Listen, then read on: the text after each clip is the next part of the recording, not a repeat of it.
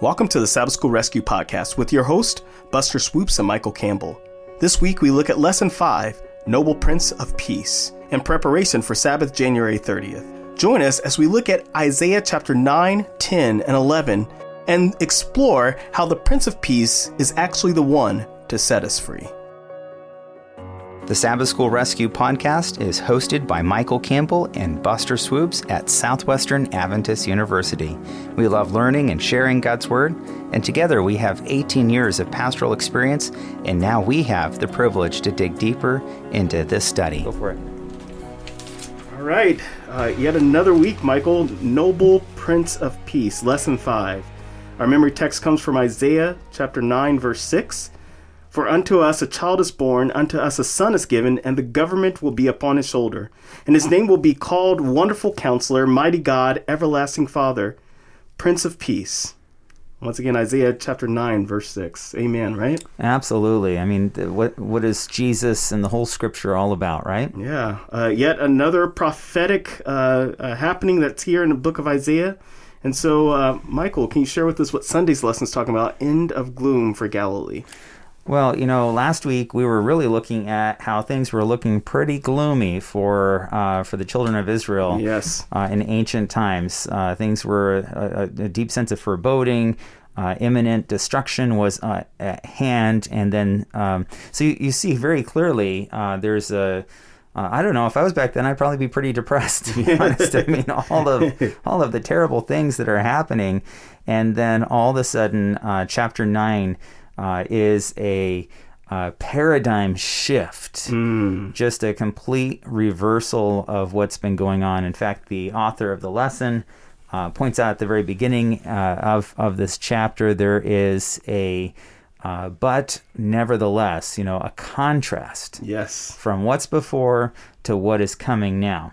And so this is really huge. And then we have this beautiful promise, and I like this because after all this darkness in the past, it says, verse 2, by the way, I'm reading from the NIV, the people walking in darkness have seen a great light, and on those living in the land of deep darkness, a light has dawned. And so if you've ever been out in the dark and then suddenly see the light, it's just so heartwarming. I'll just tell you a really quick story. Okay, let's hear it. But years ago, I love national parks, and so I wanted to go see Yosemite. Yeah. My younger sister had climbed Half Dome, so kind of rubbed it in that her older brother had not. little friendly competition there, right? Sibling rivalry, right? And so some years later, I had the chance to go up there, and so I wanted to climb Half Dome, and I did. I made it all the way up to the top, but I kind of got a little bit of a late start, Buster. Okay. Because by the time I was heading off the trail, there were people coming back from having left early that morning. And so I had some snacks and water and everything else, but I made it up to the top as the sun was setting. It was so beautiful. It was glorious. But man, the sun was setting. So I realized I better get moving. And there were some other people up there, and they had flashlights, they had equipment, and I thought, I'll just hang out with them on the way down. Yeah. Problem was I never could catch up to them. So I'm always behind, and eventually they actually in the dark scaled down the waterfall and climbed down on the rock face, and I stayed on the trail. So it eventually figured out why I couldn't find them. But let me tell you, you're going through the woods. It's dark. You can't see anything. You bump into trees with your head. You trip over rocks. You're trying to find the trail. There's bears out there. Yes. And then suddenly in the distance, I see the bathroom. Amen. And there is one light, just one light. Yeah. And I walked towards that light. I went in that bathroom, and I put my back against the door. I didn't want to get eaten by a bear. No. I just basked in feeling that there was light after being in so much darkness. Yes. And I think that's really what's going on here. It's a long story. I'm sorry, but no. Just had to share because I think it's just so. I think of this when I think of the darkness to the light. When we really see the light and our need of the light, how precious that is. Amen. And that's the thing. Maybe some people are going through some darkness right now in their lives. And let me tell you, Jesus is still that light. Amen? Yeah, absolutely. All right, so continue on. It says, whom does God use to deliver his people? Yeah, that's a great question. So if we just move down to verses 6 and 7, a great promise here, one of the more famous passages of the book of Isaiah. It says, for unto us a child is born, to us a son is given, the government will be on his shoulders, and he will be called Wonderful, Counselor, Mighty God, Everlasting Father, Prince of Peace. Of the greatness of his government and peace there will be no end, and he will reign on David's throne and over his kingdom, establishing and upholding it with justice and righteousness from that time on and forever. Amen. And the zeal of the Lord Almighty will accomplish this. And, we've been talking about Isaiah, who had a literal son, so there are some actually literal applications all the way back to Isaiah. But really what most people right away turn to is the Messianic, the prophetic nature of this, looking forward to Jesus as the Savior who will ultimately deliver his people from sin. Amen. That's amazing as you read that. It says, how was this prophecy of Isaiah 9, 1-5 filled? Well, it's this promise, this forever promise, right? Forever. And so that gloom... Jesus. That gloom actually turned to brightness because of the light of Christ. Love it. Amen. Love it. So this actually leads us to Monday's lesson, A Child for Us. And it asks this question. It says, according to Isaiah 9, 6, and 7, what is special about the child found in these verses? Well, because we have hindsight, we can say everything is special about this child. Of course. Right? But one of the key things I want to focus in on there is this term forever. The zeal of the Lord will perform this. That forever, even forever. So Jesus is going to reign forever. Yeah. That's different than any other ruler that we've ever had.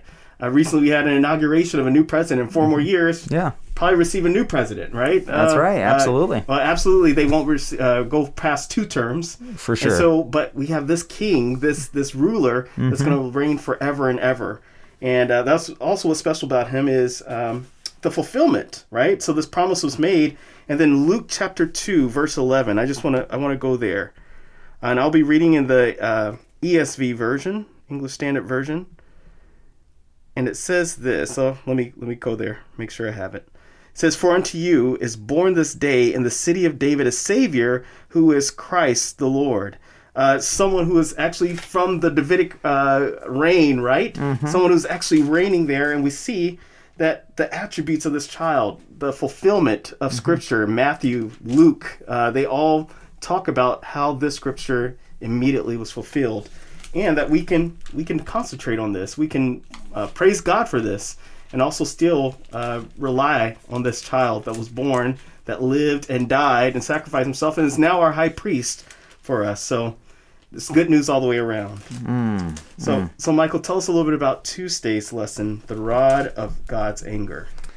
Well, we've been kind of going back and forth with this theme that who is God, God's character, and so this sounds rather stern, the rod of God's anger. But what is very clear in Isaiah, and we keep coming back to, is that there eventually will be accountability, right? Yes, there will. And accountability for sin. We're referred to Leviticus chapter 26, where God has warned them to be faithful to Him. And if they are not, that there will be consequences. And so God has set up judges over them to provide spiritual leadership as well as obviously governmental leadership as well. And so you have this sort of system of accountability. We call it a theocracy because God is the one that's ultimately in charge. Obviously, the Israelites go off on their own, of course, with the wanting to have a king and everything. But at least as God established it there at the beginning, there's this system that's in place, and when they're faithful to Him and they're listening and paying attention, things are going well. And when not, there is unfortunately consequences. We don't like to talk about that, but I think this kind of relates to the world in which we live. I'm kind of thinking of the recent inauguration I've been looking on social media. There's some people with absolute euphoria and other people with who've been absolutely crushed. Yeah. And that kind of that back and forth that happens. But I do think one of the things I've been thinking about is trying to remove myself from the media of the politics, looking at the bigger picture. Yeah. And one of the challenges we have seen and observed is that the words that we have consequences. Ouch. You can't just say anything that you want. No. And so, all this, there was all these questions about fraud and the election. Well, you got to show the evidence. Otherwise, now there are lawsuits, all of these kinds of things. And the reason I'm bringing this up is because the same thing's true with God in a spiritual sense, that in a moral sense, that goes much deeper than that, is that, which have eternal consequences, is that how we live our lives, the everyday little things that God cares how we live our lives. He does. And he's involved, right? He is. He's engaged. And so this is what's happening with Israel. That they have committed a number of different sins that are actually listed here in chapter 9 through the beginning of chapter 10, without having to go into all of those different things. But they've kind of lost sight of God. And when you lose sight of God, you begin to oppress your fellow person. You oppress the animals. You don't take care of the things around you. Isaiah is kind of actually a little bit quite descriptive and even graphic, I would say, warning us against the things that Israel did. And so ultimately there come to be consequences for Israel, as there is for most of life, if we really are honest with ourselves. It's very true. Yeah. Thank you, Michael, for sharing that, because we hate hearing the word consequence, right? And sometimes there's good consequences as well. True. They're not always bad. But one thing we have to do is take an examination of our lives and wonder where we are, and find out where we are, and try to have self-corrective measures by listening to the Word of God, right? So this kind of brings us back to Isaiah chapter 11 on Wednesday's lesson, the root and branch in one, talking about self-corrective measures. God actually corrected the stature of the children of Israel by saying, you know what, I'm going to do something for you. And Isaiah 11 verse 1, once again, the ESV version says, there shall come forth a shoot from the stump of Jesse, and a branch from his roots shall bear fruit. And the lesson brings up this question, why the stump of Jesse? Well, this was David's father. Showing once again the Davidic promise, right? The Messianic promise is coming from the root of Jesse. And I love this. Brings up Revelation 22 verse 16, but it says, the author of the lesson says, so Christ was David's ancestor as well as his descendant. Wow. Right? Just think about that. The power of God. And we talked about his interweaving in our lives is not just the big picture, but the little picture as well. God is involved. He wants to be involved. It says, in what ways does the new Davidic ruler reverse the evil effects of sin and apostasy? 11 verse 6 says, the wolf shall dwell with the lamb, and the leopard shall lie down with the young goat, and the calf and the lion, the fatted calf together, and a little child shall lead them. Right? Showing this promise of peace that passes all understanding. Of lion that's lying with the calf, listen, that's not going to happen. A lion will eat a calf, right? It's just going to happen. But eventually it's saying that, I believe this is pointing towards the new earth. That when Christ comes back and establishes the new earth after the millennium, that there's going to be this peace that once again passes everything that we can ever imagine. And then talking about the first coming of Christ, or just the second coming, it's asking which one is this? It says, look through prophecy and mark down which text talks about his coming. Well, this is showing a little bit of both, right? This is showing his overall peace, but also the first time and the second time of what Christ is going to do, and we can depend on this Davidic ruler, this Messianic promise. Love it.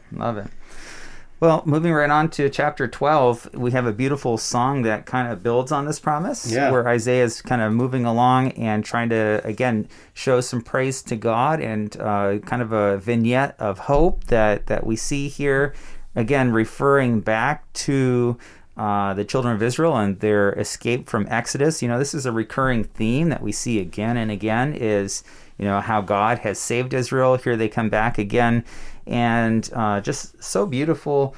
I'm not going to read the whole thing here. I encourage you to do it, but I'll read a couple just really quick excerpts. I will praise you, Lord. Surely God is my salvation, and the Lord will be my strength and my defense. He has become my salvation. Amen. So just this beautiful celebration of the heart. Isaiah 12 is just so we have different genres, different kinds of scripture, where we have chronicles, we have different narratives, and we have actual praise songs. This was meant to be sung as a hymn of praise, a song of praise to God, and just such a beautiful, encouraging chapter. And they're praising God. And the author points out not only that, but the author compares this to Revelation chapter 15 with God's people at the very end of time who sing a song before the Lamb. I saw that. The parallels between this, obviously it's not all the same, but there is the same idea, praising the character of God, the Lord as our God of salvation, or my salvation. What a beautiful testimony. Amen. Amen. And I think that can be a better way to end this, which is, whose praises are you singing? Are you singing your own? Are you singing the country's? Are you singing your church's? Yeah. Because we need to sing the praises of God. I like that, Buster, and I think that is very, very apropos for the world we live in right now. Because I'm kind of concerned that it's become too easy. There's so much of that's going on in politics in America to allow, and this is not a political statement. No. This is a statement of faith, that we need to make sure that our faith transforms our politics rather than our politics transforming our faith. Yeah. And so we need to look as Adventists, as fellow Christians, what are the things that unite us? This lesson celebrates that. Yeah. That there is going to be a world in heaven that is post-politics here on this earth that we know of. And we need to make sure that we draw our attention and focus on the Lord God, the God of our salvation. There you go. Michael, I think that's a great segue, because you said our salvation. Yeah. I recently took a worship and preaching class for my doctoral program, and it really stretched my mind. And he asked this question. He says, name any really popular worship song that is truly worshiping God and not actually placing ourselves at the center. Yeah. And he wasn't bashing all music or anything like that, but he's like, in a world that we live in that is so self-centered. Yeah. He's like, we're oftentimes bringing that into our worship experience as well. Sure. And when we talk about praising, it's not about my God or it's about our God. It's about us worshiping corporately together and placing Christ where he belongs, which is directly at the center of our lives. Beautiful. And not to say, Lord, this is what you can do for me. This is what I need you to do for me. God, I. No, it's about you, and it's about us. Yes. And if we get that back into our minds, that's the essence of worship. Centering on Christ, recognizing that by doing it to the least of these, my brethren, you've done it unto me as well. Beautiful. Yeah. Well, I think that puts a wrap for this week. Amen. So this is Soup and Swoops signing out. As we put a wrap on this week's lesson, this is Campbell Swoops signing off. By the way, we want to give a shout out to our sponsors, the Southwestern Union of Seventh-day Adventists and Southwestern Adventist University, which has for over 125 years provided a Christ-centered education just 20 minutes south of Fort Worth, Texas. We love teaching with personal colleagues, offer quality academics, and provide numerous ways to get involved both on campus and across the globe. To learn more, visit swau.edu or check us out on Facebook, Twitter, or Instagram. Also, be sure to join us again next week as we continue to explore God's Word. You can make sure not to miss an episode by joining us at sabbathschoolrescue.org.